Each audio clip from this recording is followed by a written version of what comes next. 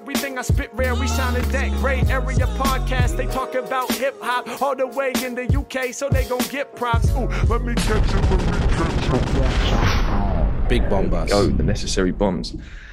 Okay, well, if you've been listening for a while, you know exactly what is involved with this series. But if you're new to this, we'll quickly run through it. So this is Discog's Discussion. This is a series in which we celebrate a particular artist's career. We usually break it down into their career down into 3 eras. On this special edition, we'll be doing 4. And basically, we each take it in turns to play a song from that era, listen to it together, and then just share why we picked that particular record. You'll have guessed by the title, we're talking about Nas. The man needs no introduction. I think if you love hip hop, but you don't really know who Nas is, maybe you need to question whether you love hip hop or not. But better late than never. Check this episode out and then go and do your history. Let's get straight into it.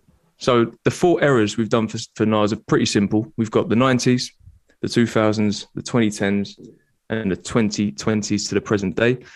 Sam, do you want to kick us off for the 90s?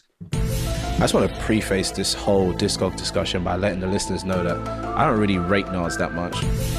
But today I'm going to be on my best behavior and I'm going to talk about the elements of Nasir that I do like. So, everything, that I'm discussing right now, I believe is this man's best work. But, realistically, listen to other episodes to hear my real opinion of Nas. But today, we're bigging up Nas, and I might tell the truth in some places. So, with no further ado, I've chosen a song from Illmatic. And to be honest, if you haven't listened to Nas before and for some reason you decide to click on this, first of all, you're weird. But second of all, you should listen to this song because it might make you like Nas a little bit. The song I've chose is The World Is Yours. It's yours.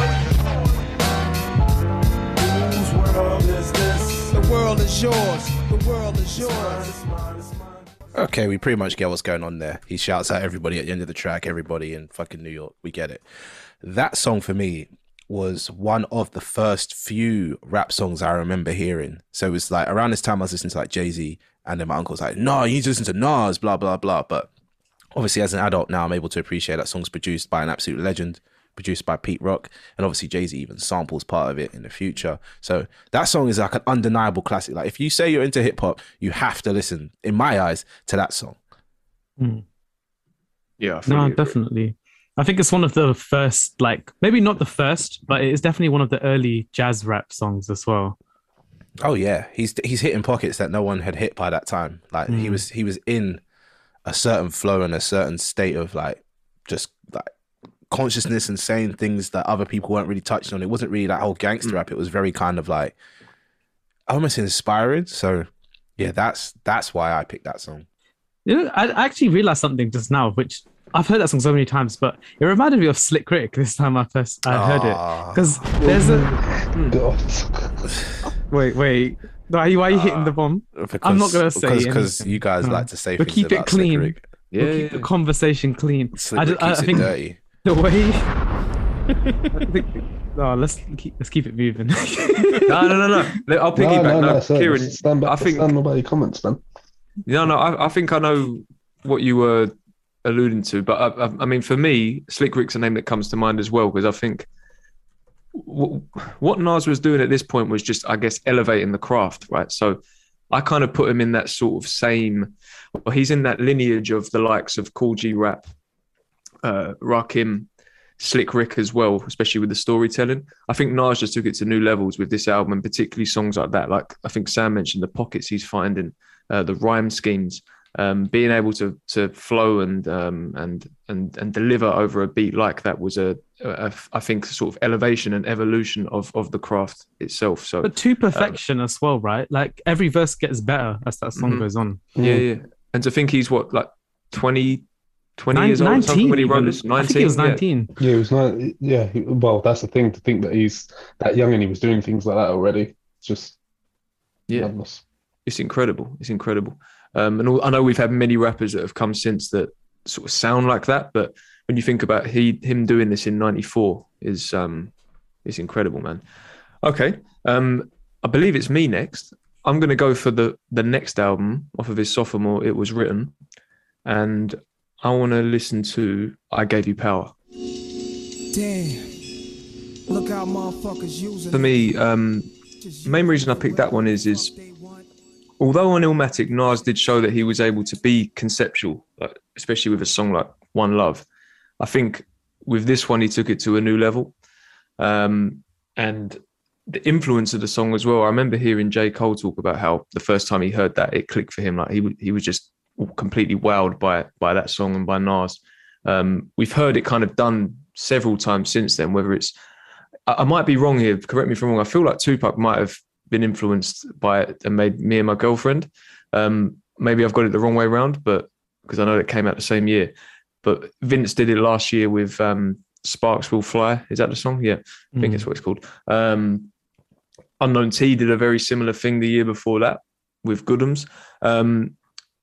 Yeah, I just think, again, for the time as well, we didn't really hear rappers of that ilk making conceptual records like that. And I think just it was written in general. It seemed like Nas took this sort of active effort to make things a bit more cinematic. You could tell the transitions improved on this album as well. And I just thought that song was like a really good example of how he sort of elevated his craft and his artistry on that second album. Would you say it was written as better than Illmatic then? No, I wouldn't. But I think there's aspects of it that are better. And I think that a lot of the time we're quick to say that when an artist makes more accessible music, we're quick to call them a sellout. But I think that in some instances, for instance, like when Kendrick did it with Damn, that certainly to me, that wasn't him sort of diluting his music or his art in any way. He just he just went in a different direction and made some of his most accessible arena-friendly music. And I think with this, although I would say that Illmatic is his best album, like track for track, I just think it's incredible. With this, there were elements, like I say, it just had a more, like the cinematic nature, especially with the transitions and the skits. There's certain songs that were radio friendly, but still good records as well. And like I say, this one for me was just an example at this time where he really elevated himself. And although, like I say, it's been done quite a few times since then, so we might listen to it now and go, it's not that groundbreaking. But thinking back to '96, I'm just trying to think of rappers of his sort of like his peers at the time. Were they doing this? I'm not sure. There is one thing about that song I've never really liked though. I wish he never at the beginnings like gave away what the song was about. I wish he never said, people used me, it's like I'm a gun and all that. I think it would have worked better if he didn't say that. Yeah, but I think Primo said that as well. Or someone said that they tried to tell him not to do that at the beginning, but I think he didn't want it to go over people's heads. Yeah, that's what I was gonna say. If you're going for a deep concept, sometimes you might be like, yeah, I fucking killed that, and it's like, you know what, realistically, no one knows what the fuck I'm saying. So if you give someone that thought kind of train to go on, then at least now they're along with you for the ride, like properly. It's one of those things where it's like the people that love music will obviously be like, oh, why'd you do that? But like for the average person. You know what I mean? And realistically, the average person listen to this. If you listen to this, you're a fucking G. But yeah, the average music listener that might love Nas for whatever reasons they do, they might go, oh, I like this song. But why? This is why you should like this song. Yeah. So it's for that, 70 to 80, even 90% of people that just hear music and don't ever listen to it. Yeah, I understand. This being an accessible album as well, it definitely makes sense. Like the most complex song on the album, he kind of has to add that spoon feed at the start. Yeah, 100%. Yeah, I get it. But then when you think about like 10 years later, what Lupe did with Daydreaming, which just kind of took it to a new level in terms of making a pop record that conceptual, and being able to, you don't have to kind of give that that sort of quote unquote spoon feeding at the beginning. But like this just shows again the influence. I'm sure Lupe was heavily influenced by Nas, especially when making records like that. And he's like the conceptual king now. He's just the best at creating a song about a specific thing. But yeah, that was my one for that one. Can I just say with that album as well, I feel like it's where Nas found his voice, because he definitely sounds on this album like he does, to be honest, nowadays as well. But I feel like Illmatic, which we hold in his high regard and we always want Nas to be like that, it's kind of like he was more influenced by Rakim, especially of all things, with the way he's rhyming and stuff. And it's like, that's not actually like Nas specifically what he's doing on Illmatic. I feel like it was written onwards. We get this actual voice of Nas. But at the same time, I don't want to say too much because I know that both you and Theo are going to come with your own picks and that. But do you also feel that there was an element of Nas somewhat riding waves, particularly on albums where things got put together a little bit quickly, or at this point of time? For instance, like one of the sounds of that era was the sort of mafioso sound, but also as we got into like 97, 98, there was the shiny suits, the bling bling era. Oh yeah. I wasn't talking about his sound palette at all. I was just talking about his own voice, his voice, like how he writes and how he actually raps on the songs as well. Right. Okay, yeah, that makes sense. Cool. Theo, you're a Nas lover. You got to say something about this track. I know you're feeling both of these tracks, but you've been mad quiet. Because I've just been taking it all in, man. People have been saying their points, and it's great. I think it's mad creative that, to be honest with you, he was one of the first to actually put in a concept. Well, right, I'm going to talk from a gun's perspective, because like Sean was talking about, like everyone's doing it now, but to actually go all the way back in 96 and see that Nas had the capability to be like, yeah, I'm going to talk from the perspective of gun. It is groundbreaking. And I know what you mean in the sense of, obviously, I wouldn't have liked if he said a gun at the start, but that would go over so many people's heads. So I'm glad he did, because then people just understand that, yeah, like hip hop is just more than just like, because at that time as well, because I've been watching a documentary on BBC at the time, obviously everybody's going, hip hop, it's not good, this music, you're talking about like violence and all stuff like, and yes, obviously it's a bit ironic because you're talking from the perspective of a gun, but it's a bit more creative than just what certain people thought, and there was a lot of people that were growing into hip-hop, so hearing something like this was groundbreaking. So sorry, before we move on to you and Kieran, I just wanted to bring something up. I wanted to bring up earlier actually when we spoke about Illmatic, but you made a good point, and it's kind of been alluded to a few times. Like Nas was someone that, you know, grew up in the projects and was around the you know, street life in that moment, but we wouldn't really consider him a gangster rapper or a, you know, a thug or any of these things, these terms that used to get associated with a certain style of hip hop. But I guess the question I wanted to ask was, and for multiple reasons, is does Nas' sort of entry to the game remind us of Kendrick when he came in with Good Kid, Mad City and But this is what I'm thinking. The content that he was talking about. Sure. I'm thinking you touched on a nice point, because Nas is like just a kid that grew up in this madness and is seeing it and saying what he's saying. I can't really personally quote a Nas bar where I'm like, oh shit, Nas is dangerous. Other than like, you know, when he's dissing people, but I'm like, oh shit, Nas is a dangerous guy. He's talking about flipping the this and doing the that on the corner. Like he's like, you know, like a hood almost journalist like Kendrick. Yeah. That's what I got from Illmatic, and then obviously listening to all the albums that came after that, I was like, oh, actually this guy's not how I thought he was. He's not some like fake gangster. He's just a guy that grew up in and around all this kind of mess. Theo, what were you going to say? No, I was saying it's funny because it is like the same entry because Nas like recognizes this and he mentions it on First Time. So he talks about Kendrick coming into the game because I think he knows and sees that like that similarity of them both going in the game where they're both surrounded by this violence, but you can't quote unquote call them like, oh yeah, they're the gangster, they're the person that you're going to be scared of, they're the thug. No, they're just in and around it, but they're the lyricists that can tell what's going on around in the projects and give you what's actually going on. That I just found that interesting because he mentions Kendrick in First Time, and it's like, I can't really say passing on the torch because Kendrick's already been doing it, but it's just he's overseeing and he can see the similarity between himself and Kendrick. And his journey. There's quite a few parallels in it. You got the sort of the mentorship and the cosign of a big name. For Nas, it was Large Professor. For Kendrick, it was Dre. You had a ton of hype, as far as I'm aware, for Nas going into the first album. He kind of created this huge buzz with that Live at the Barbecue verse, and then Halftime dropped in 92, I think, and he had all these producers attached, and there was this real, although his album didn't sell particularly well, and or like from a mainstream perspective, for hip-hop purists, he was seen as like we said it a few times, the evolution of your Rakims and your Slick Ricks and your Cool G raps.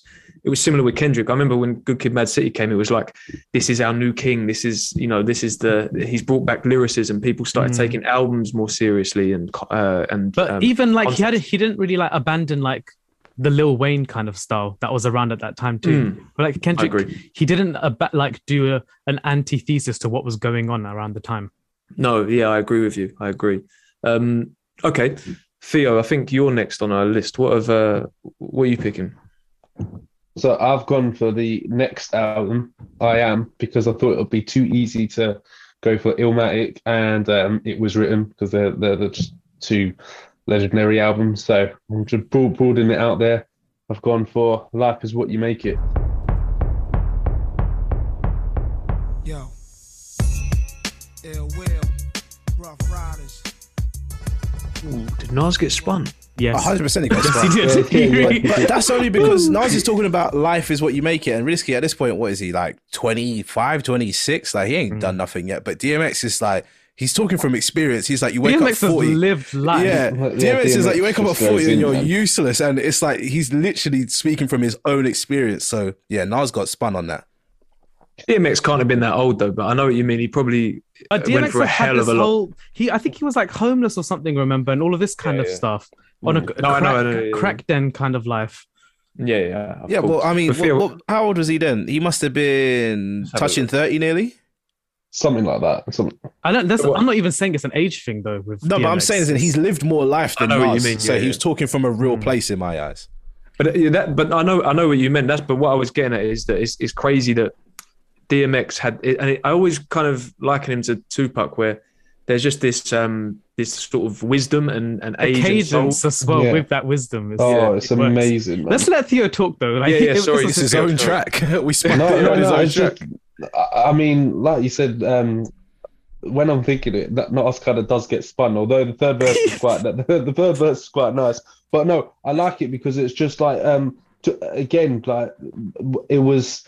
So obviously the first two albums you get Nas, you don't really get him like collaborating with like top guys just yet. And then when you come into I Am, it was like DMX. I know he was starting to go on his like sort of his big run of albums, and it was just interesting to see him like go with DMX, but talking from that sort of life is what you make it, and like him just with his lyricism. And I've always just like, used this as like a pump up song. It's like energetic. I mean, X does that as well though, because X is just, I mean, he just gathered me, his little ad libs in there. But that's really why I kind of picked it, and I just wanted to broaden out because I could easily have gone for something from Illmatic and It Was Written. And to be honest, I picked this song because it's just to show that I Am is actually a decent album. I Am gets a lot of flack, but when you get songs like this is a solid song, and it just goes to show that I Am can hold in its own right as a solid album. Yes, was it at the levels of Illmatic and It Was Written? No, but it was still a decent album because Nas does get criticised.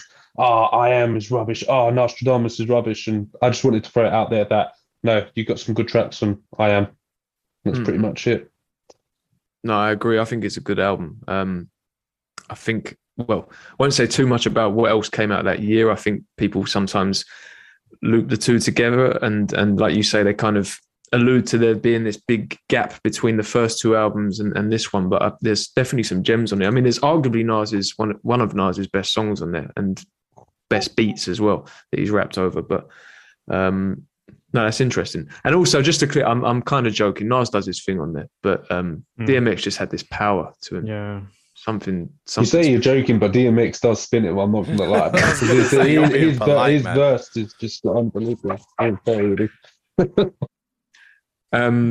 Kieran, last but not least for this era. To be honest, like it's quite similar with what Theo said. I just wanted to highlight Nostradamus, which I think every Nas fan does struggle with because it's just so clowned, isn't it? But I think, like, I swear I heard A$AP Rocky say that he likes this album or it's his favorite Nas album. I can't remember what the quote was, but that sounds like something he'd say. I know, right? And I don't get it, but if you do listen to the album, there's like an inkling of like there's some sort of style Nas was going for that didn't totally connect on this album.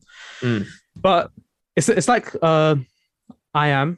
There's some songs, but then there's some that just don't make it. Here, there's a few more that just they don't make the cut anymore. I don't know if they were good at the time, but they're not good at. Oh no, they're not good anymore. And the problem with Big Girl is it does sound good when you're hearing it, and then you listen to the lyrics, and it's like, oh no, Oh no, man. This is like we're sitting here listening to like arguably the greatest rap lyricist ever at this point, and then you get this, and it's like, wait, I don't know what's going on. Okay, anyway, I picked New World. We can talk about it after. Nice. It's a new world. It's a new world. It's a new What kind of time machine does Nas have? Because this is 1999, and some of the things he said are scary relevant. I'm thinking, like, is he a prophet in this song? Because all of it connects. Trust me, he's talking about computers taking over, taking your job, people going to Mars, driverless cars. These things weren't even like people weren't even conscious of these things back then. People were worried about the world blowing up, and that was about it. That it's interesting. That's the thing you said as well, because I think that's actually, I'd forgotten why I picked it, but it's because of that. Like, there's something about, he has this kind of like prophecy that I think he actually taps into in other parts of his career as well. I think later on he tries to reignite that a bit, but I think here it really works. Like, this guy's he's tapped into, you can tell he's tapped into the world. And let's not forget that there's a few elements of this chorus that are a bit like, I don't know if it's a bit cheesy now, but like, I don't know. It feels just authentic and genuine. So I don't know. Nah, it's a good song. And it is honest, a good song. I'll be honest, I've never heard that song. So that's why I was taking it in, pulled up the lyrics, and I was like, wait, what the fuck is That's why I said let the second verse play as well, because I think he does this interesting play on just look at how everything can get replaced just once like the millennia passes. Yeah, he wasn't too wrong about some things that he predicted. So, I'm impressed. Definitely. And I think it highlights that his pen hadn't actually gotten weak in this period at all. Like, this is some of his most like impactful rhymes he's put together, even though it's not the most complex like internal rhymes and all this kind of stuff.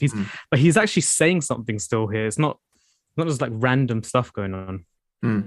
Well, I think to give Nas credit as well, and something else that gets missed out in the narrative when talking about this period and this album particularly is, didn't Nas plan a double album but lost a load of music, and then kind of a decision was made to do two different albums, and then he kind of like rushed and crammed together new music, and I think that was what this album was. Wow. I might be a bit off, but I think that something like that happened around this time. And I also think that I actually think Nostradamus is okay. Like, I don't think it's trash. I think, like you say, there's certain songs that have aged really poorly, and you can tell that if music did go missing and he kind of rushed to put stuff together, you can hear it. But there are gems like this. There are, there's some other songs in there as well. Life We Choose, I thought was a good one. The production on that as well. And then I know that the content's a bit like negative in that, but is it Come and Get Me? Which is kind of interesting. Come and Get Me is cool. DJ Premier, his final collab until last year. I think that, if you're interested in the Jay-Z and Nas beef, check that episode out as well, by the way, if you've got this far. We did an episode on that, actually quite a while ago now. But yeah, I think if you're interested in that beef, that adds some context to that as well. But just, one little thing I mentioned, this is just some little geeky thing, I'm like with production, but I feel like Nas had a thing for 80 samples in this era. Like on Illmatic, you had whack, though. That sample. I'm just saying, like, if you think about it, Illmatic had. Can I say something real quick? I was vibing. Nah, this is where Nas's beat selection went like that, because what the fuck was that beat?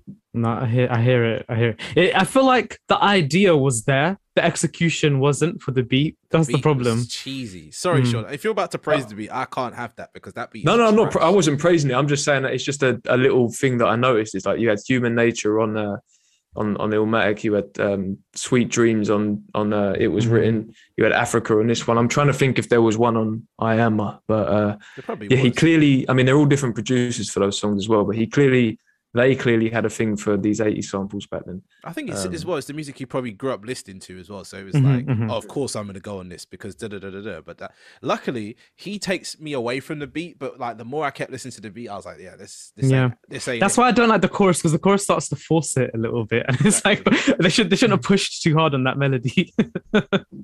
Yeah, lucky for him, again, the bars are carrying him through. Right? So. The raps in that, really, that's the reason why I picked it. Yeah, the raps impactful. Raps are top tier.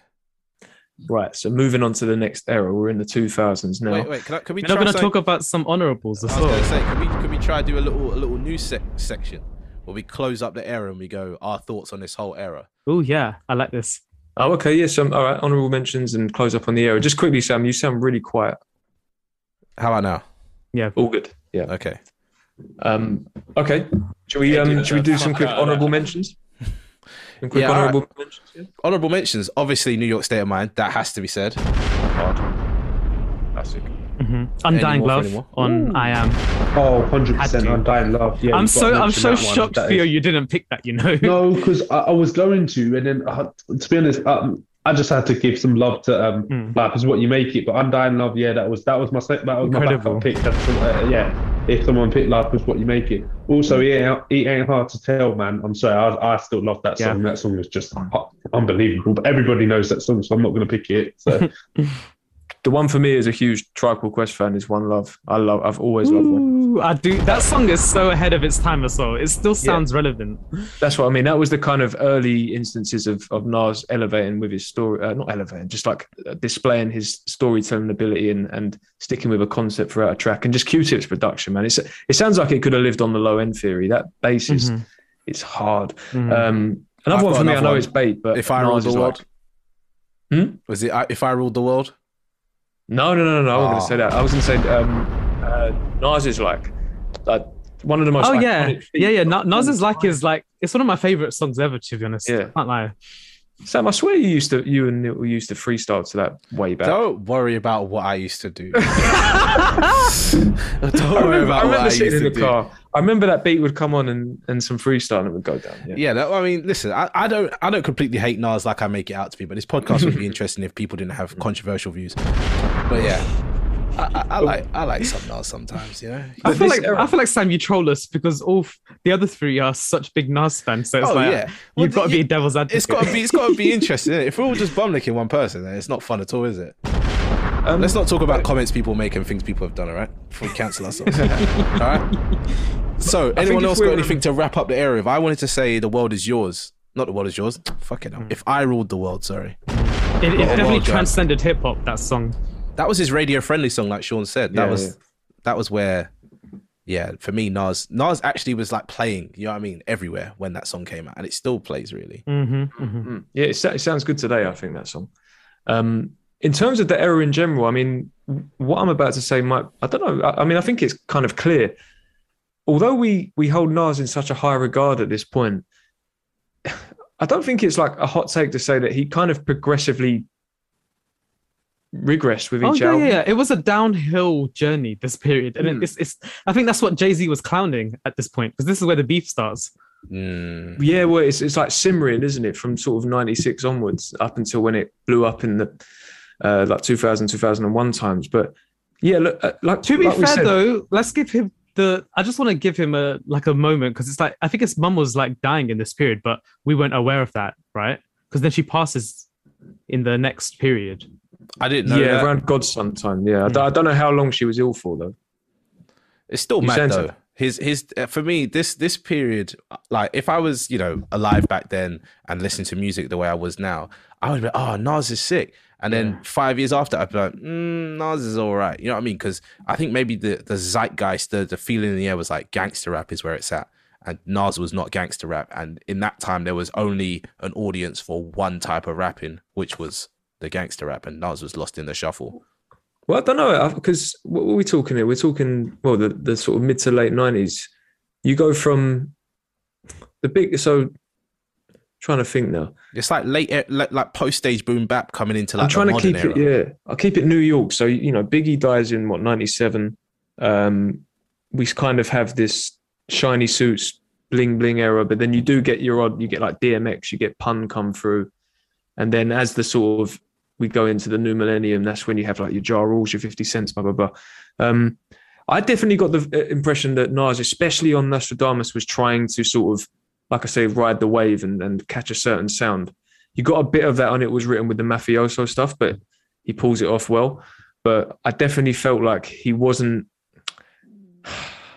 moving the needle, especially within that fourth album. And it definitely sounded like there were guys doing it better, people like Mace and Raekwon. Yeah, well, Raekwon with the mafioso stuff for sure. But yeah, I definitely felt like with each album, it kind of stepped down a level. But I don't think it's, like I said, I don't think Nostradamus is trash. I don't think it's not a terrible album. It's just it's not aged well, and there are some duds on there. Yeah. I mean, we say this 20 years later, we're still listening to it type thing. So, you know, what does that really say? Of course. And he's one of the most legendary 2000s. I believe it's me going first with this one. And just to kind of let you all know, because this is kind of another bait pick, but I'm coming with the mind frame of someone that's like first ever digging into Nas, because we had the comments late last year from 21 Savage that, I mean, he's retracted and not apologized for, but taken back in a sense of Nas not being relevant. So I'm kind of aware that there might be youngsters out there that don't really know Nas. This song for me is just an extension, and again, like an evolution of what he was able to do in terms of being conceptual. So my song is Rewind. Listen up, gangsters and honeys with your hair done. Pull up a chair, honey, put it in the air, son. Dog, whatever they call you, God, just listen. I spit a story so hard. backwards. I can't even. Do you know what it is with this one is that, so with I Gave You Power, like we spoke about the amount of times it's kind of been done since. With this one, I'm trying to think, other than Game, who did a Rewind 2 on an album a few years back, I'm trying to think of a rapper that's done this since then. I don't know if there is at least a big name that's been able to pull off a song like this. It's almost like Tenet, though, Game. what he did. Wait. He's telling a story backwards and it's forwards like at the Tenet. same time. It's a full Tenet kind of thing before Sean, Tenet Game- even existed. Game did a sequel, didn't he? Yeah, I just said that though. Like, other than Oh, Game, sorry. I can't think of. And Game's one was like a direct, like you say, a sequel, and he kind of not. I mean, he's paying homage. I'm not going to say he bit or anything like that, but he didn't really do much new with it. I'm just trying to think. I can't think of anyone off the top of my head. And what I'm trying to say is just, again, groundbreaking. And for an artist that was, let's face it, this is like a platinum selling artist at the time. This is still one of the biggest rappers in the game, creating songs like this. I just think it's incredible. And listening back to it, it's aged well. And just generally, I think Stillmatic was a sort of return to form for Nas in a way. It's probably his best album since it was written as well.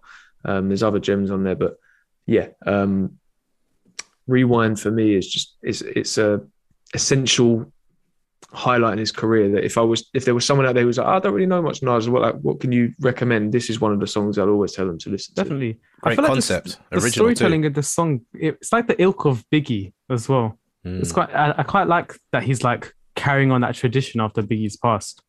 Well, it's one of those things as well. Once you hear it, because you're hearing it backwards, you're seeing it in your head and you go, wait, what? Okay, so he was at home, he got a voicemail. Like, this is playing it forward. He's at home, he's got a voicemail, he's drinking vodka, he had some girl around. Then he had to leave. It's like, oh, do you know what I mean? Like, it's quite a It all story. makes sense.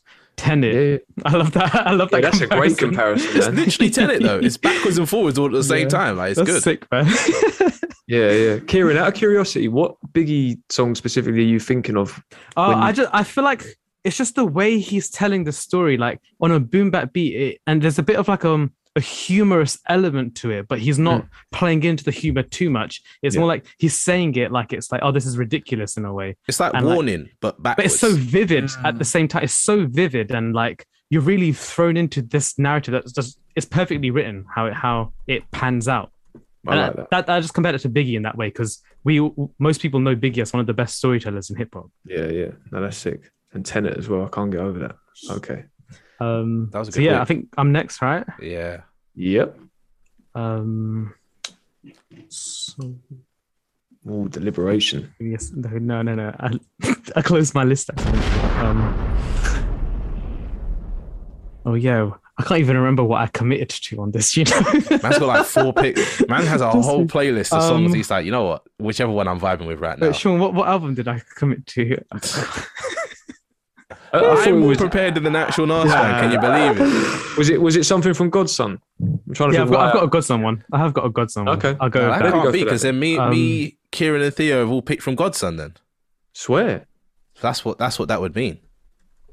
Unless I've got Lost Tapes and Untitled as well. You did say Lost Tapes. You Go for probably Lost said Tapes. It's a bit different. Okay. It's not chronological then, but we can That's still all do good. it. Calm. All right. So yeah, my picks from Lost Tapes. I picked Papa Was a Player, but Ooh. it's kind of mad because I like the third verse on this, but you can cut that. It's fine. Let it run. To my nigga, brought me in this world. That's right, nigga. That pocket on the third flow is. This is what I was saying. Wait till on the third verse is 'cause crazy. He catches a pocket. There's so much to unpack with this song. I really think this is one of Nas's best songs. Oh, where do I start?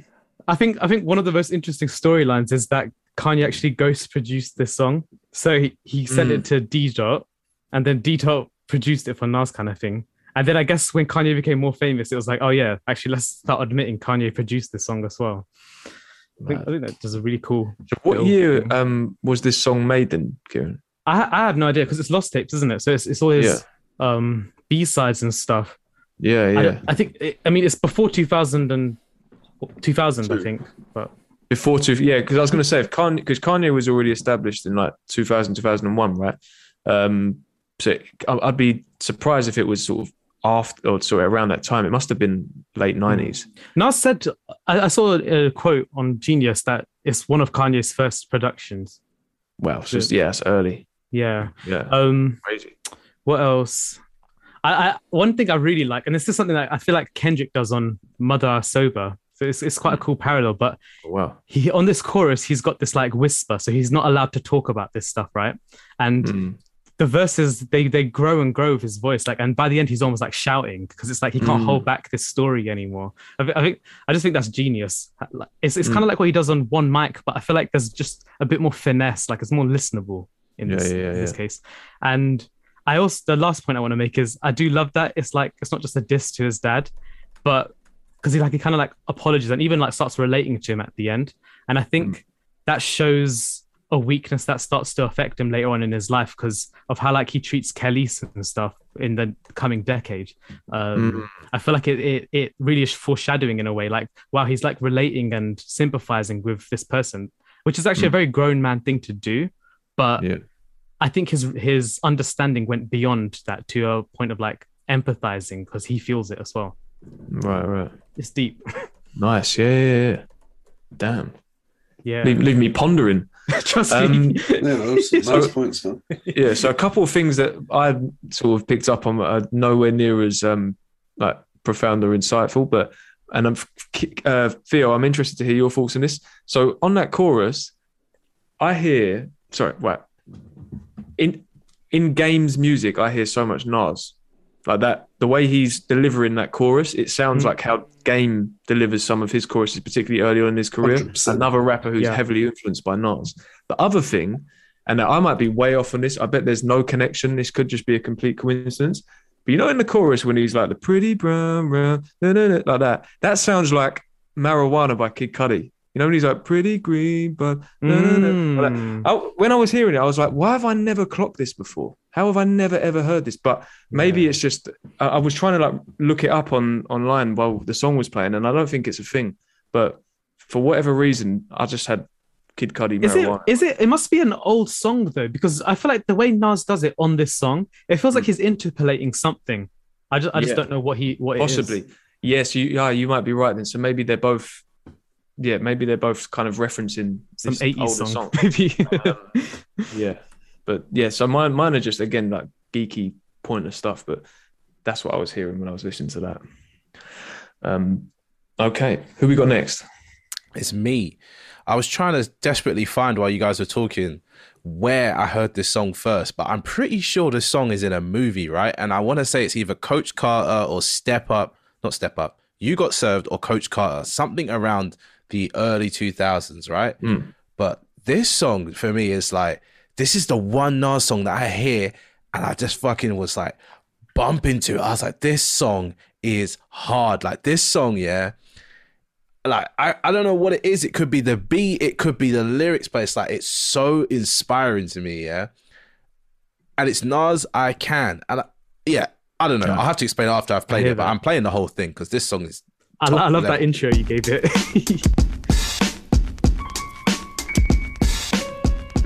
That song, man. It's such a classic. That song used to play on the radio, and I felt inspired as a fucking 8-year-old, like, or whatever I was, 6-year-old, 7-year-old, probably 8. I was like, yeah, I can do anything. You know what I mean? And that song was like speaking directly to me because the lyrics were simple. Everything about it was catchy. Like for me, that is like peak Nas, that song. Might be one of his best ever as well. No, definitely. I feel like KRS-One just wishes he raps like that because I feel like KRS-One's made songs like that before, but they're way too condescending. This time it's like I was rapping along to the whole song. I was enjoying that. Yeah, That is a great comparison, Yeah. Do you know what? As well, what I found out later in my years of like going into like learning about producers, that was made by Salam Remy, and Salam Remy is one of the best producers for like minimal beats that just for some reason they just loop, but that loop never gets boring because it's just. I don't know what he does, but like it's definitely always the same loop, but it never feels boring. But yeah, that song, one of the most inspiring songs. If you got children, play it to them, especially if they're black or any kind of ethnic minority. Let's get woke. But yeah, that song's hard. That song's hard. To cover that in. I love that. Let's get woke. Oh god, no! It's Nas's tone as well, man. It's just that it draws you in, and it is inspiring. Just makes you like, I don't know, clench the fist and be like, you look yourself in the mirror and like, yeah, I can do this, man. I can go out. I can make a change. I can do what I can do, man. Songs, Beautiful, solid. It's a proper song. That for me. That's one of Nas's best songs. Like as much as I joke around and say Nas is trash, for that song alone, I don't care what he releases after that. Like you know what I mean? And I was locked in from then, but obviously I'd lost interest. Secret Stan. I don't know. I just know he's one of the best to ever do it, and that's proof of it because that song, anybody will listen to that song. But you know what? I'm getting something from this. You know what I mean? Like it inspires you. Yeah. Half Sam, half amazing. And that song, you're an idiot. That song is clean, completely clean. So it used to play on the radio with no kind of like beeps, missing bits, nothing. It's just a song made for everybody. I think the hose word gets beeped though. I think I remember that. The song's clean. The song is clean. Okay. Even though he says porch monkey, and I was like to my mom, "What's a porch monkey?" She's like, "Don't worry about that." Ooh.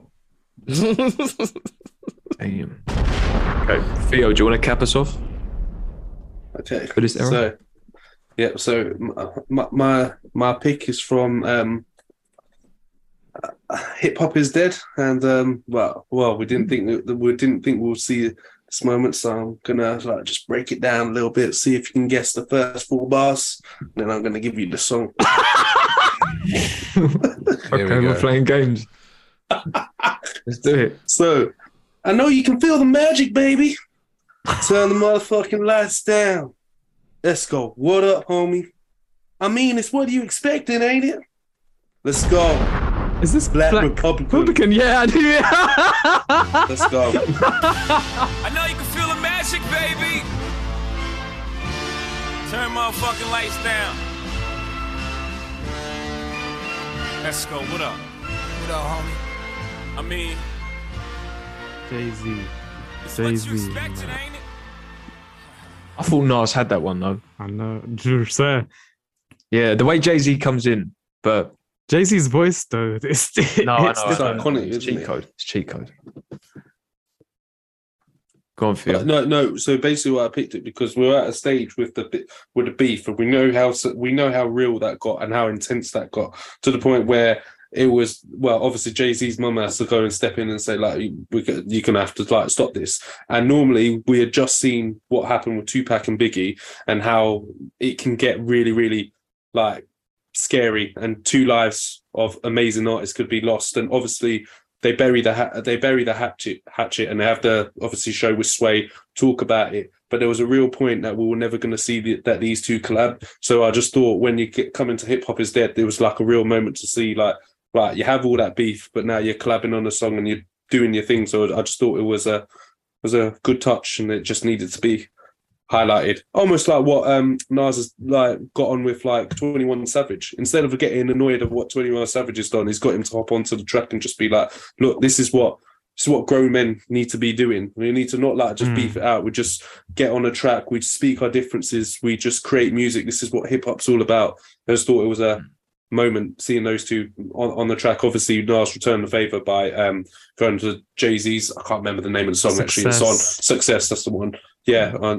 So just had to highlight that out there. That, and I just get hyped, and I love the intro, man. Hopefully it just gets me as well. So I'm with you. I'm like, because admittedly I wasn't invested at this time, but in this moment it must have been such an iconic like event to happen when it finally exactly. happened. Because like you say, the beef was pretty real and it went on for a number of years. So to hear these two on the same track, and like Kieran was saying, Jay-Z's iconic voice, the way he sets it up, lets the beat ride, and then comes in. Oh man, yeah, classic stuff. I'm glad you picked a song from this album though, because this was another question I wanted to ask everyone. Because the album was called Hip Hop Is Dead, and it caused a lot of controversy at the time, sparked a lot of conversation. What do we think, or do we know what Nas meant by saying hip hop is dead in that moment? Can I be honest? It was one of the first CDs I'd ever bought. And Nice. I listened to the album a lot. I don't know if I understood what was going on at the time, but I definitely felt like Nas was like bringing this resurgence back. Like he was like holding the crown for like this conscious or like thoughtful lyrical rapping around this time when you had like lots of 50 Cent, Lil Wayne, all this kind of like cheeky rap. Okay. Cheeky rap. I've never heard it called that before. I just came up with it. Let's coin it. Cheeky rap. That is our new thing. Does anyone else have any thoughts? I think he's just saying, like, if I'm not popping off and these men are popping off, then whatever hip hop once was is gone. You know what I mean? I hear that as well. It's like a big statement that he's like, you man aren't listening to me, then hip hop must be dead then, because I'm one of the last greats. He's basically where we're at now with rap, like with actual terrible music coming out where people literally just whining into auto-tune and saying actual bullshit. That's where Nas was trying to say we were at way back in 2000 and whatever, 2006. But that's definitely not where we were at. We still had the golden era of rap to come, after that until about 2017, 2018. But where we're at now, 100%. I feel like that song would be mad relevant right now. It would be. Hip hop is dead now. Hip hop is gone. Like the people that are running the rap game right now are not even making music. Like shout out Lil Uzi. Lil Uzi can rap, but Lil Uzi's biggest songs are actual like nonsense that he's speaking. I hear what you're saying. Damn, I thought Uzi was your man, Kieran. No. He said that Uzi can rap. But we all agree with that aspect. Uzi can rap, but have you heard his most recent song? He barely says any words. It goes 16 in the Glock. I just want to rock. I just want to Silly. That's not a real song, but like it's good. I can't even lie. That song makes me want to dance. But hip hop is now dead. But yeah, Nas was just, I think, big dick swinging and saying like, oh, you man ain't really paying attention to me, so hip hop is dead. It's like, no, you're just whack for the time. Yeah, I mean, it's a conversation to have another day, I think, about what the state of the art form and the culture is in at the minute. I personally think it's in a great place, but yeah, we got this is like peak Eminem times, peak Jay-Z. No, I mean now. I'm saying I think now. I think hip hop has progressed and we've got so many different sounds and subgenres and. Sean, I don't know, man. We're starting to realize J. Cole was kind of corny this whole decade. Hey, listen, that's an episode in and of itself. Is hip hop dead? Coming to you in 2023.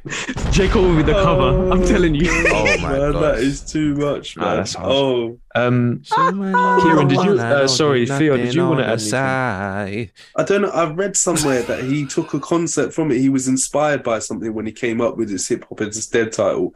I can't.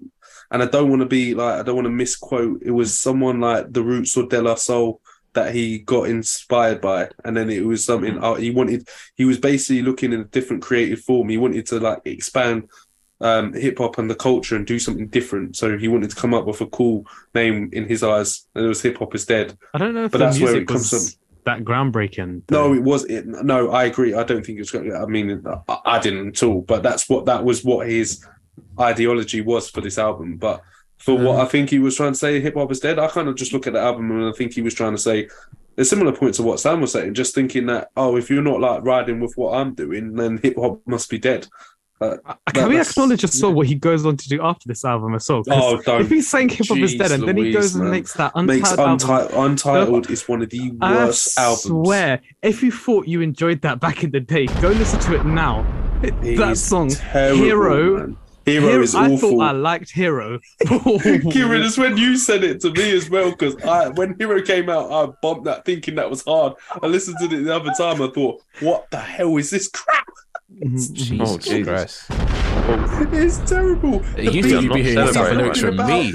Honestly, it's terrible. Absolutely. I just wanted to say, because I watched a few and listened to a few interviews with Nas at the time, and then him talking on podcasts and stuff. And yes, he was kind of addressing the quality of music in that period, specifically New York, because he noted, and it was clear at the time that the South was beginning the shift was beginning to take place. New York was no longer the sort of main hub, and the South was becoming the dominant force. And I think Ludacris famously said at the time, hip hop isn't dead, it lives in the South, or something like that. Ooh. It was a big thing. But Nas was saying how he was kind of misunderstood, and I think he put some of that blame on himself. But what he was saying was that in New York, the standards weren't high enough. They weren't good enough.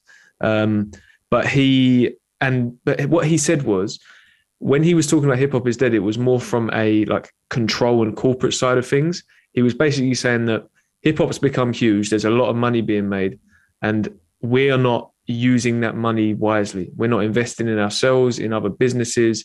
We're wasting it all on this and that. And then we're getting caught up in all these beefs. And so it's like a dead end, basically. Yeah. And it was like, we're not using the power that comes with this thing to the best of our abilities and for the greater good.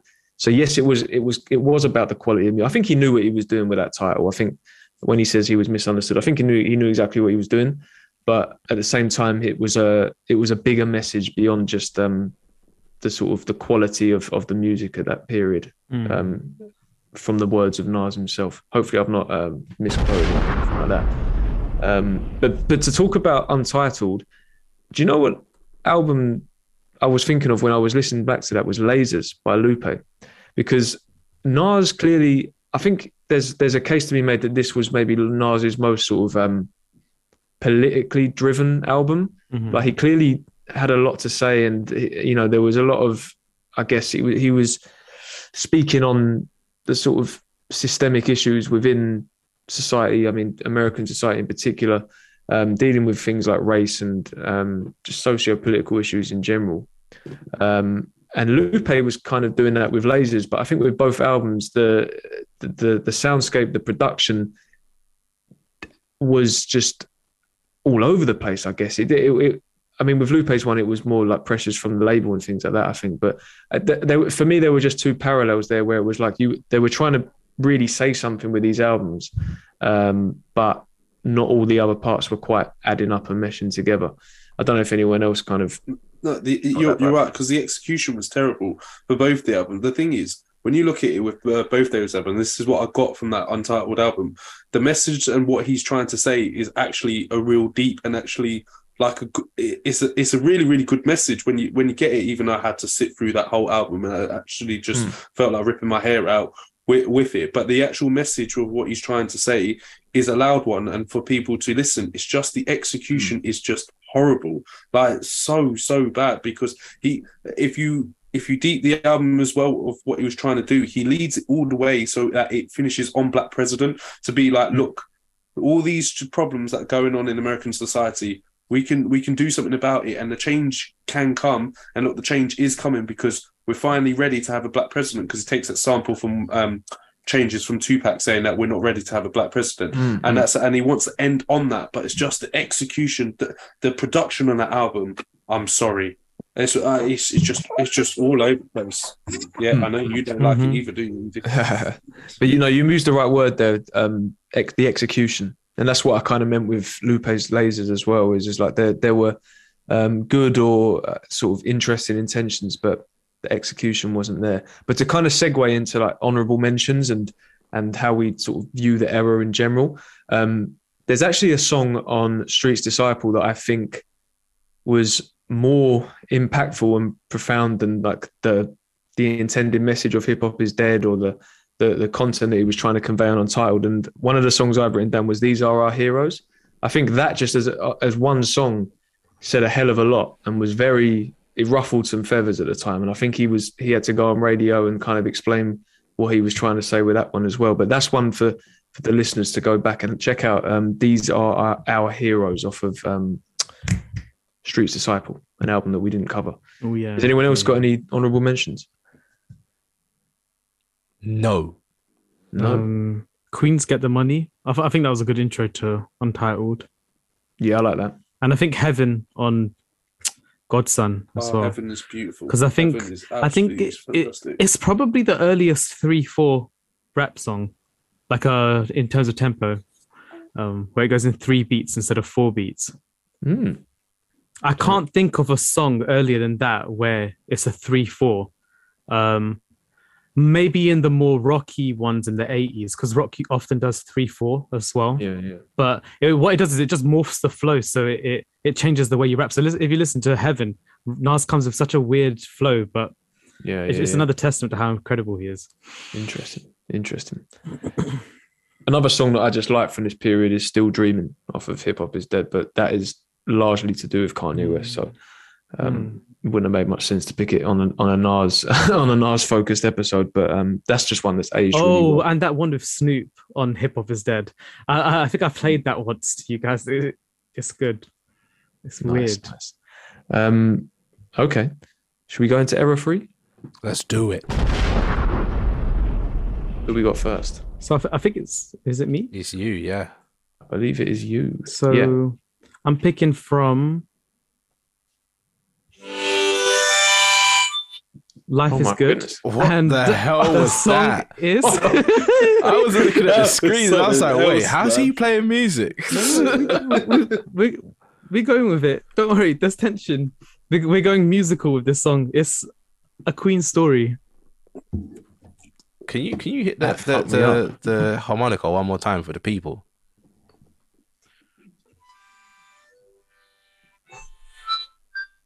It's coming through, right? It sounds like a Pied Piper or something.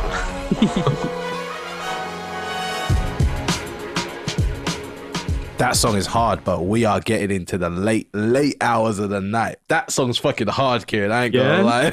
Yeah, Salam Remy. Yeah, that beat's hard, but I'm sorry, I can't listen to a whole 4-minute track right now. That's why the cut is so abrupt. I'm so sorry. I was like, no, wait. That was I didn't know what you were gonna say. It was just like pull up the track. I was gonna reload it, I ain't gonna lie, but I just can't. I can't. That song's fucking crazy. I don't even know what to say. Do you know what I mean? Like, you were talking about Salam Remy making like looped beats, but this one's insane. Like proper soundscape. It's got me memories of 2012, man. Nas's rap is so aggressively on this song. It's kind of disgusting. He starts his album strong though. Very strong. No very introduction. Strong. Yeah. Just like the first I don't even know what to say. Do you know? I feel like the song just speaks for itself. Like it's not a dead period for Nas, really. But why does Nas sound like a hungry rapper though? He's like how many albums deep? He was back. I remember when this album dropped, and I mean, let's be real. It was coming off a strange like run of albums that were hit and miss. There was really good moments, but not as well. And I feel like I remember him saying like a quote after this album, saying or maybe it was just before in the build-up, that he's put like all his energy into this album. Like he can't put any more into this album. I think in hindsight right now, he clearly had actually another level he could step up to. But I feel like for him, in his mindset he was in at this point, it's like where I'm at right now, this is my max level. And you hear it on this song. It's the kind of song you don't know of a hip-hop artist would be able to make, really and truly. Big claim. Big statements. Well, I think in the same way that Stillmatic was the return to form of the last decade, Life is Good was the one here. Like I said, the first sort of 3-4 tracks, especially the energy of them. Like you said, Sam, he sounded hungry. And that's maybe the pick of the bunch. Yeah, good pick.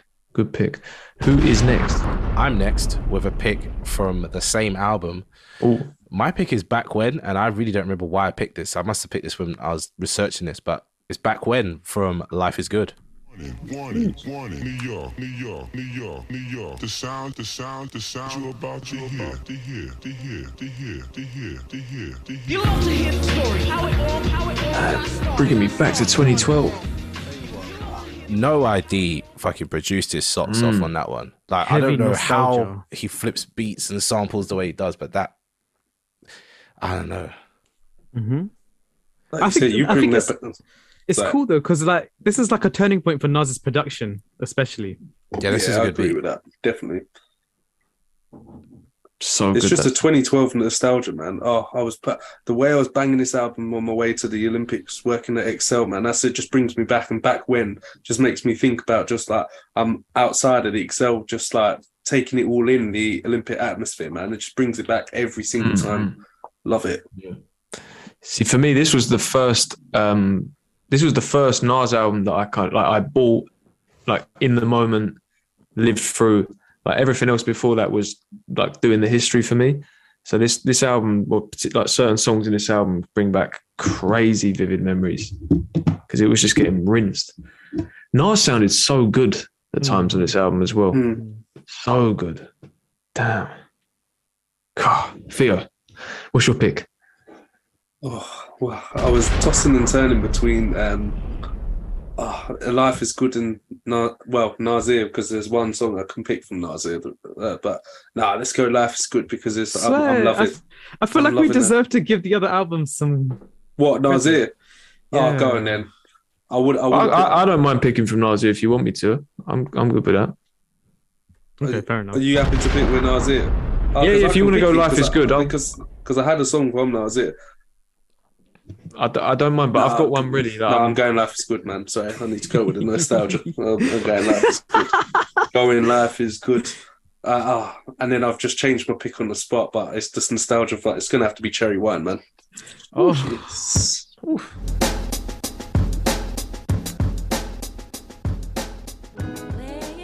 some respect on it. That is a big song. On this, yeah, the nostalgia on that song, man. And like you say, just Amy Winehouse. Just my goodness me, man. It's actually just it's beautiful. It's how she's singing, the production, the way Nas's flow is a chef's kiss, and it's the fact of the nostalgia I get every time I hear that song, because I was banging this song out non-stop, the whole album out, but it just because that summer as well was actually like a really, really nice summer. And that's what, when that song comes on, I think of like the sunshine and being out there. And that summer was one of the best summers ever, Loki. Yeah, exactly. There was no rain. The sun was out. Olympic summer, yeah. I remember me and Sean were outside, and Kieran as well. We were outside every day, no jacket. Just vibes. That's what I mean. So when that song comes on, it's just it makes you think about that summer and the sunshine. There was there was no rain at all. I just remember that period. It was just amazing. Amazing. Just from May till September. Yeah. I do not remember. If it rained, it was like hot rain, where it's like exactly it weren't cold. They have another song together as well that I actually quite like called Light Smoke. Amy Winehouse and Nas unfortunately didn't get to make enough music together. They're really good. That's the only collab like with a rapper that she did. Well, maybe that's even a banging anyone. song, Like Smoke. It came out on that album that came out after she died. I'm sad that they didn't get to work together properly. Like this was like a Salam Remy giving him whatever and doing whatever. But, sure. Yeah. And big up Salam Remy as well, because we mentioned No ID. Heavily featured on this album with the production credits. I think he did a Queen Story as well. Those two. That was a smart move from Nas. I don't think Salam Remy is the producer that could have revived Nas, but he definitely recovered that decade of weird production. I think Salam Remy only works with people that he vibes with, and that sort of holds him back, but also leads him to make him like great music all the time. Yeah, they definitely did bits and bobs in some of the previous albums, but this was this is heavily more heavily with Remy involved, and of course No Idea as well. Do you know, it's actually quite sick how he introduced it, because I think their only collab before was Made You Look on Godson, and the first single from Life is Good was Nasty, which almost sounds like a replica of it. Yeah, it's a really sick, like, okay, we're coming back to this now. Well, last but not least, but not in the last era, Sean, where you going? How are you bringing us home? We're going to go Nasir, because I feel like we need to have a little bit of a chat about that album, and I want a bit of energy, so let's go Adam and Eve.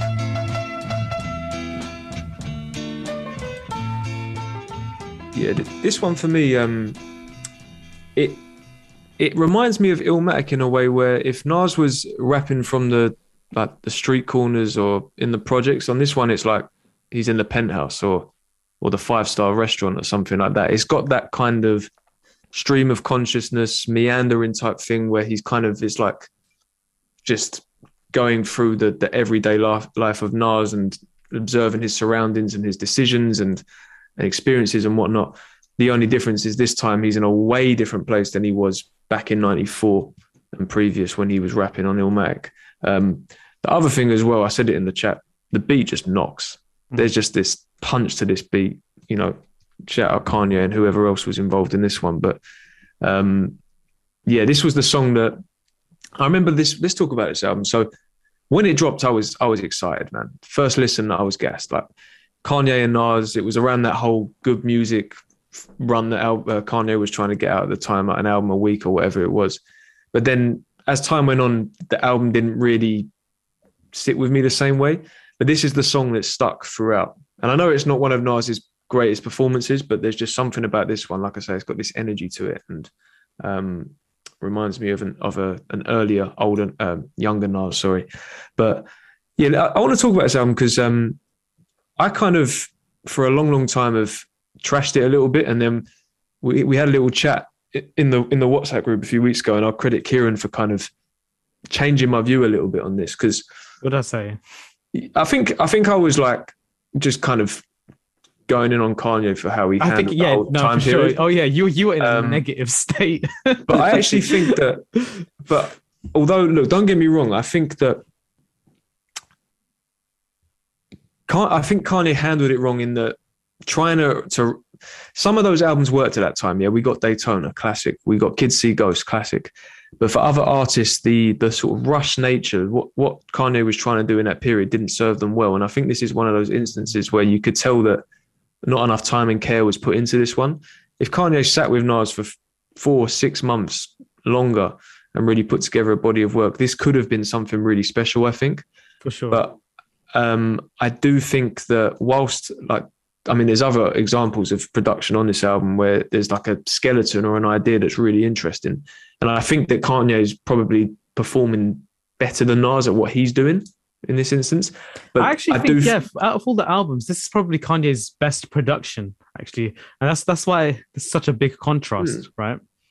Yeah, I hear what you mean. But you also said something in the group where you said that it's one of like Nas's more interesting palettes of sounds as well, like 100%, especially compared to some of the latter albums of the last decade. And I'm with you, but I think that like I say, the rushed nature in which this came out hindered Nas. I think that he didn't have enough time to like flesh out ideas or work on the delivery in some tracks, and you could just tell that there was it didn't sound like the Nas that we heard on a lot of Life Is Good and on previous records where he sounded hungrier and more energetic. Definitely. I think we thought of a good example was White Label. Because I picked that one out because I felt like it was actually quite revolutionary how the palette of the sounds are. Yeah. And like Nas does start good, but then something falls off in it. Yeah. It's almost he's like half a beat too slow, isn't he? Yeah, it's almost because like he didn't get a chance to re-record it. Yeah. Or this is what I was trying to say before, because like Sean's experience, when I first listened to this, I was like gassing all, and then it just never sat with me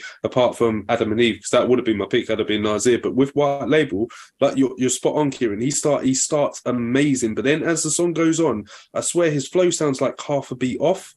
Like you have to compare it like to like a Queen's Story, where he catches the flow so well on that fast track, but here he's falling off it. It's not really, and it just sounds like he didn't get enough time to actually record it properly. Like you said, the thing is, you can tell from this album, if the time was put in, this album would have been amazing. It's just I just think that Nas needed more time. I think Kanye's production on here was good. I just think Nas needed more time to perfect what he needed to perfect. Do you remember what Kanye was on in this time? He was making everyone drop this like 7 album thing. Like he was just like, no, you're doing 7 tracks and they're all produced by me. It was Kanye's vision. Yeah.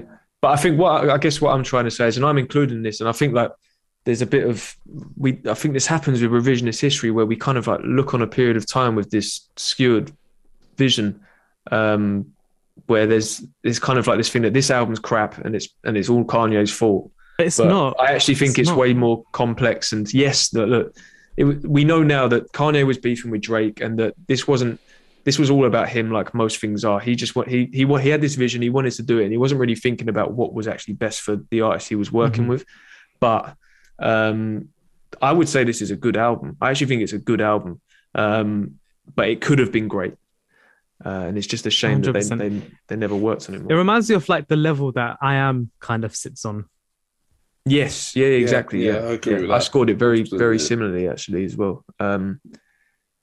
Yeah, what could have been. I think the last thing I'll say is as well, I think Nas spoke about how I think he was kind of put off and distracted by all the antics around that time, because this is like when sort of just before, a couple months before this album came out, when Kanye was on TMZ talking about slavery being a choice and MAGA hats and whoop-de-scoop and all that shit. And I think it rubbed up Nas the wrong way. And I think maybe the chemistry just wasn't there. And yeah, it's all a bit of a mess. But put Kieran to sleep.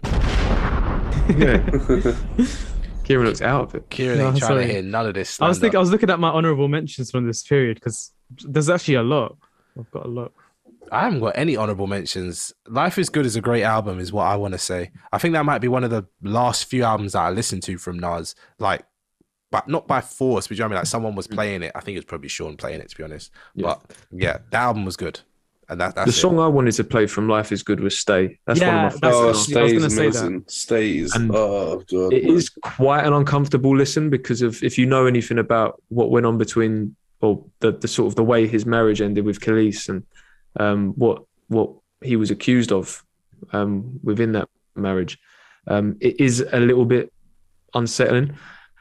But at the same time, I think in the same way that we look at like A We Cry Together as this kind of masterpiece of sort of commenting on toxic relationships and things like that, I think Stay, especially that second verse, is an early, not an early because it's been done before as well, but it's definitely in that realm. It's an uncomfortable thing, but a lot of us go through it. And it's a beautiful production as well. No ID again. Ironically. No ID again. My other ones were, I had Nas album done. I wouldn't really usually pick a Lucy. That's not part of an album, but I really think like in that song, it just sold to me some energized Nas was coming back to us. And he started to change his like Twitter picture to like Muhammad Ali and stuff like that. And I was thinking like, what's going on here? We obviously didn't get it for Nasir, but the period that follows, we do. And the other one I picked was Ja Rule of Rap, because I just like when Nas changes the genre and just elevates it in this way. Like sometimes it doesn't always work, but like with Heaven and with Ja Rule of Rap, he does this flow that just, it catches in a weird, almost unsettling. I don't know how to explain it, but it's cool. It is very unsettling, because I was saying how I didn't get on with it, didn't I? No, I know. I gotta listen to it again. But it's just imagine being at like a jazz cafe and like he performs that. You'd go crazy. And I guess the only question I really had about this period was like, there was a noticeable decline in the output here. Like there was only 2 sort of solo studio albums compared to something like 5 in the previous decade. I mean, for me, I'm guessing just from looking at his sort of history that music perhaps wasn't his priority at this moment. He had a lot of business ventures that he was involved in. And he launched Mass Appeal, didn't he, as well? So Mass Appeal, yeah. I think he was doing a lot of that kind of label setup. I mean, he's been involved with like Dropbox, Ring, Hennessy, like all sorts. So I think he was just making his money in other ways. But yeah, just an interesting difference from the previous decade. Sorry, were there any other honourable mentions before we go to the last era? We all good? Can we just discuss the fact that I feel like these 2 eras aren't actually iconic compared to his first era, though? They are good. It's like this, and I understand why Sam used to say like Nas is that average rapper, like a mid-level rapper, because these 2 middle eras that we've just quote me gone correctly. through. He's the top of the mid-tier. Get it right. The way he used to say, he's the reason why, like he gives a reason why rappers are good, because you compare him to Nas and it's like something like that. It's some nonsense like that. Sam, you did say something interesting once before though about how something to do with Nas as a lyricist but not as a like songwriter or just a song creator. I can't remember what it was. No, exactly I remember this. Yeah, basically, Nas writes amazing lyrics over rubbish beats, is what I was basically saying. Or he writes amazing rhyme schemes with not really saying much. Like, he's never, in my eyes, there's few times where he puts it all together perfectly in a whole album. But I kind of have to eat those words going into Era 4. That's all I could say. Let's enter it. Let's step into the realm. I said that before Era 4 was even existing. That's all I could say. Yeah, Era 4 was quick. Era 4 made me shut up really fast. Okay. Yeah, you're starting us off in Era 4, by the way. Who? Me? Yeah, that's your name. You. Oh, Big D. Damn. Big Daddy. So literally, I can pick from any of these albums. I literally can, man, because it's just.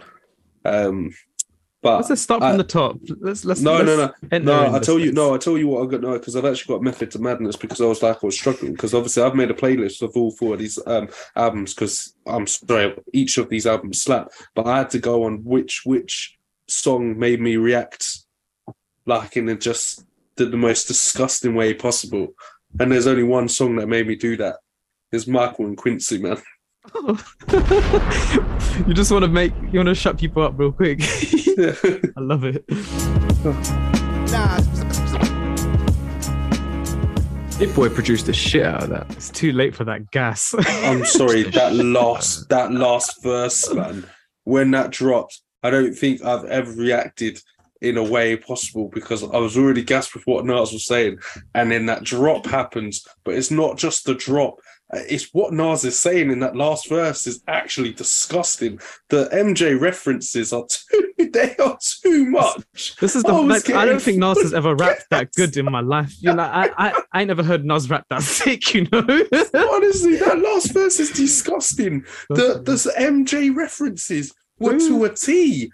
It was like the way he was comparing him and Hit Boy to MJ and Quincy in that last verse. He was just rapping the hell out of that song. I was like, what the hell am I hearing?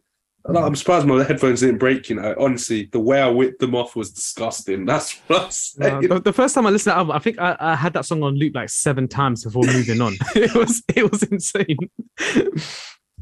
Wildness. Madness. Who we got next? Kieran? Sean's upset because we didn't go chronological. No, I don't mind. It's a free for all. I don't mind. I thought his pick was from King's Disease 1 or 2, but he's like, no, straight to KD's. Well, what's the method to the madness for you? You haven't explained that bit yet. The method to the madness, I had to go with the song that made me react the hardest. Okay, and it's Michael and Quincy. No, we all know how I feel about Nas is Good, because I'm sorry, when I heard that as well, flipping hell, that song is amazing. Yeah. But no, I had to, Michael and Quincy, that like opened something inside me that I didn't know was there. Yeah. On this pod, we've spoken enough about Nas is Good, to be honest. Like, we gave it an award for like best beat of 2021. Yeah, check out the Grey Era Awards 2021. Check that award. Okay, so what album then, man? Don't know. Yeah, maybe you got me feeling like we should work. Maybe we should work backwards. I don't know. Like my brain doesn't work in this madness way. I can't think straight. What I picked was let's go with Meet Joe Black. I feel like that song doesn't get enough love. You know, with that song, I feel like it's one of my favorite Nas choruses ever. I feel like sometimes his choruses don't hit that hard, but every line on that chorus and the fast flow as well, it's crazy. It's definitely one of the best Nas choruses I've heard, and I haven't even heard those that lines. song. They just gas me. Like, you're top 3. I'm not number 1. How could you post that? And I feel like that's so reflective of this era right now. Yeah, exactly. And like, I'm not the one to go whack. I feel like that was all on our minds. Like, it's Nas going whack with this whole career. It's always like this downhill journey in a way. Like he boosts himself up and then it goes down again. But like, not this time.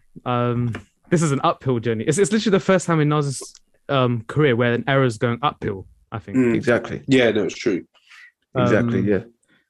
The chorus is very fitting. Like, to drop that second album in the same year that out of nowhere, none of us were expecting it, and to like start the album the way he did and then come in with this one as well. I think Magic was probably the best moment of Nas's career because it's like, what's actually going on at this point? Do you know what I mean? It was the shock. Baffled. It's like 4 months later. Like, okay, we got KD2. We were like, this is good. 4 months later, it's like, yeah, here's another album. It's like, huh?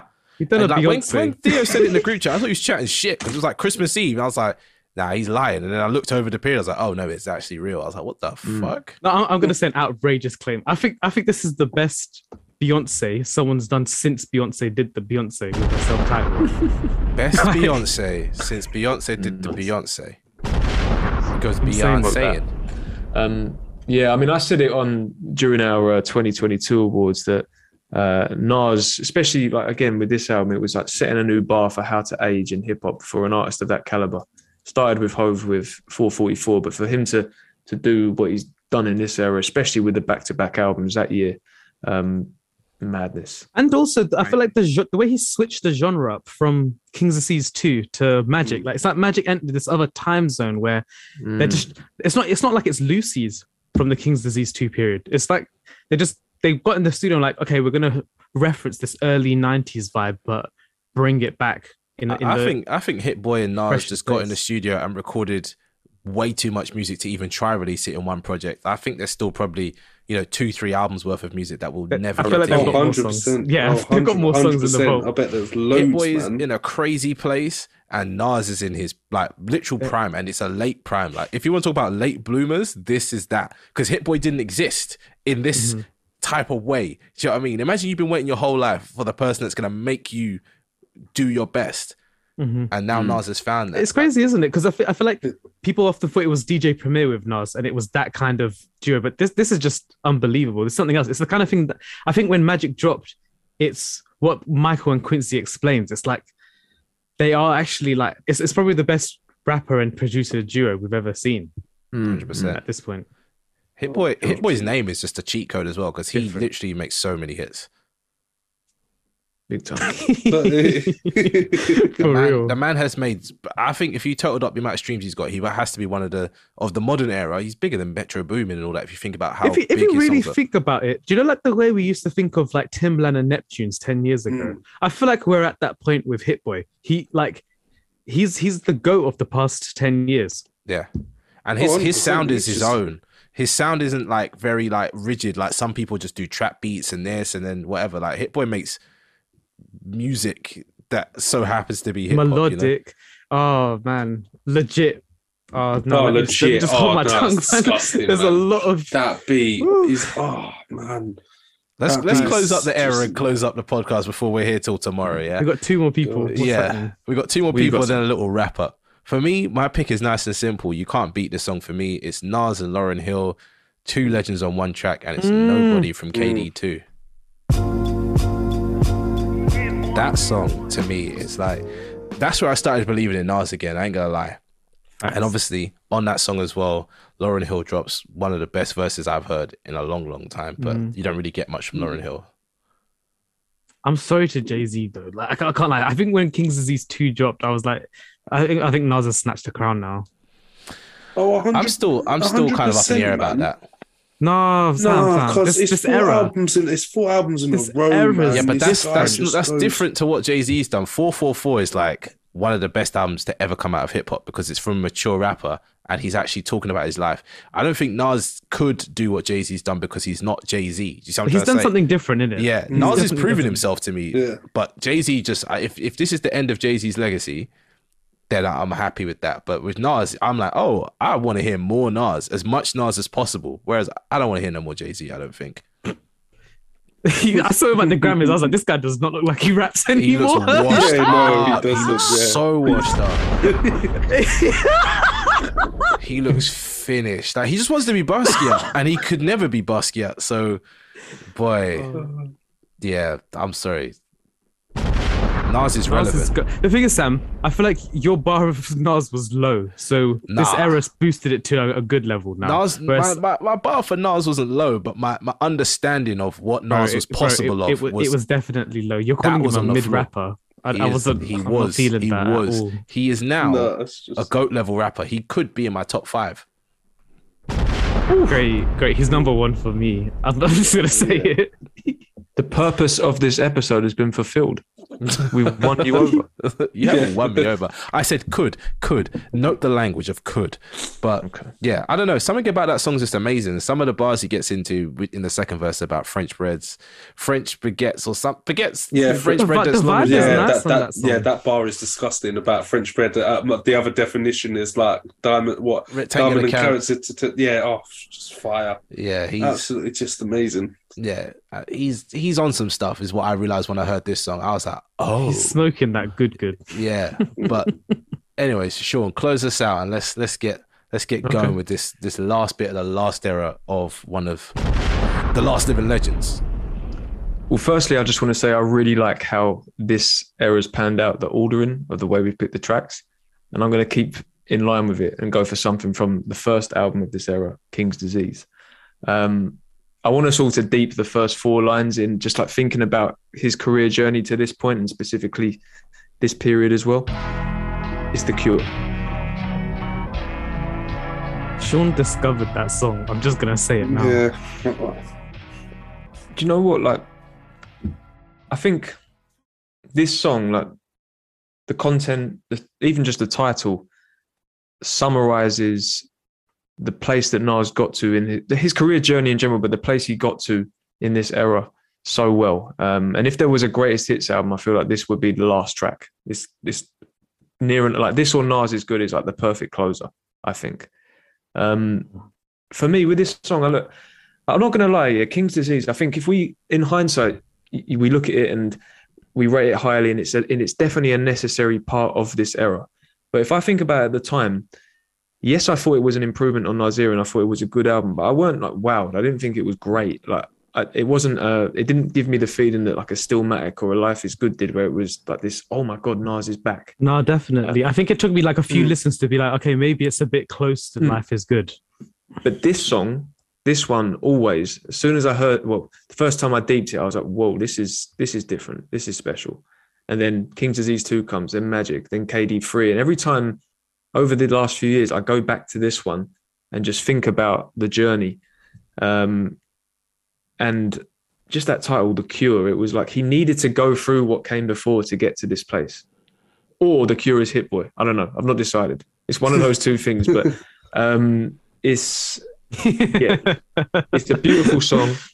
And what a way to sort of, I don't know, it closed that album, but it kind of birthed a new chapter. And to me, it's just, I think it's a fitting way to end this podcast and just kind of encapsulate this era. Method to the madness. Theo was right.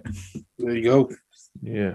But yeah, I mean, look, we've kind of covered it from here. I think we all know that, and hopefully we've kind of conveyed to the listeners out there that, you know, Nas is one of the greatest to ever touch the mic. He is incredibly influential. The career journey is interesting and you know, one of a kind. And I mean, what next? What do we want to see next from him? Does he need to do anything? More music. Just keep going. If you're finding that you're working well with one producer, just keep working with that one producer. Ain't no shame in it. Yeah, because I'm gonna say I wouldn't be mad if he said KD4. I'm not being no one is complaining. I would not be mad at all. I feel like he's got other things to show us with Hit Boy still. Me too. Or he did a Magic 2. I don't know, man. Just get another Hit Boy album would be amazing. I know he still dreams of a premiere album, but I think it just needs to stay with Hit Boy, man, and just produce another album. Although that Beat Breaks was a nice sign that maybe this new level of DJ Premier Productions could work. Yeah, I'm glad we're talking about. I'm glad we mentioned that name, because the way I feel is like one part of me thinks keep the momentum going, keep working with Hit Boy, because it feels like they can't miss. But then at the same time, say this in regard to Griselda, it's like, how long can you go on for? When does it become too much? When does the decline start?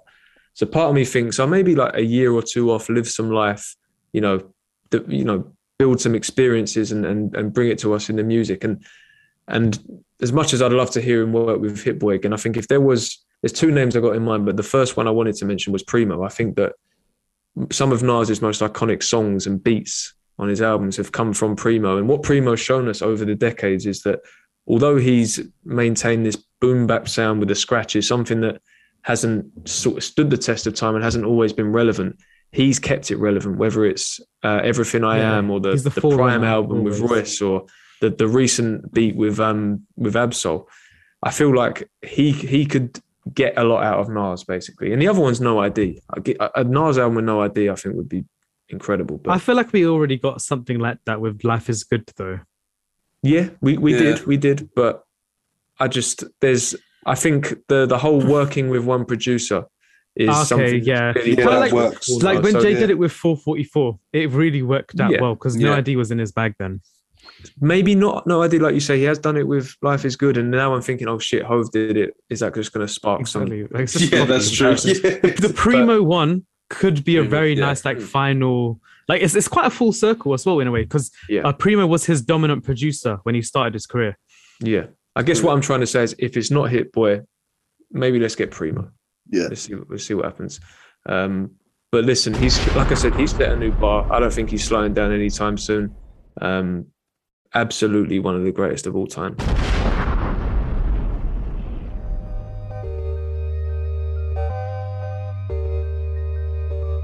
Hey, this is Sean, and thanks for listening to another episode of The Grey Area. Are you an upcoming artist, critic, journalist, or content creator? Hit us up on our Discord or in our YouTube comments if you want to share new music, take part in an interview, or are interested in collaborating. Links to these can be found in the show notes. Take care.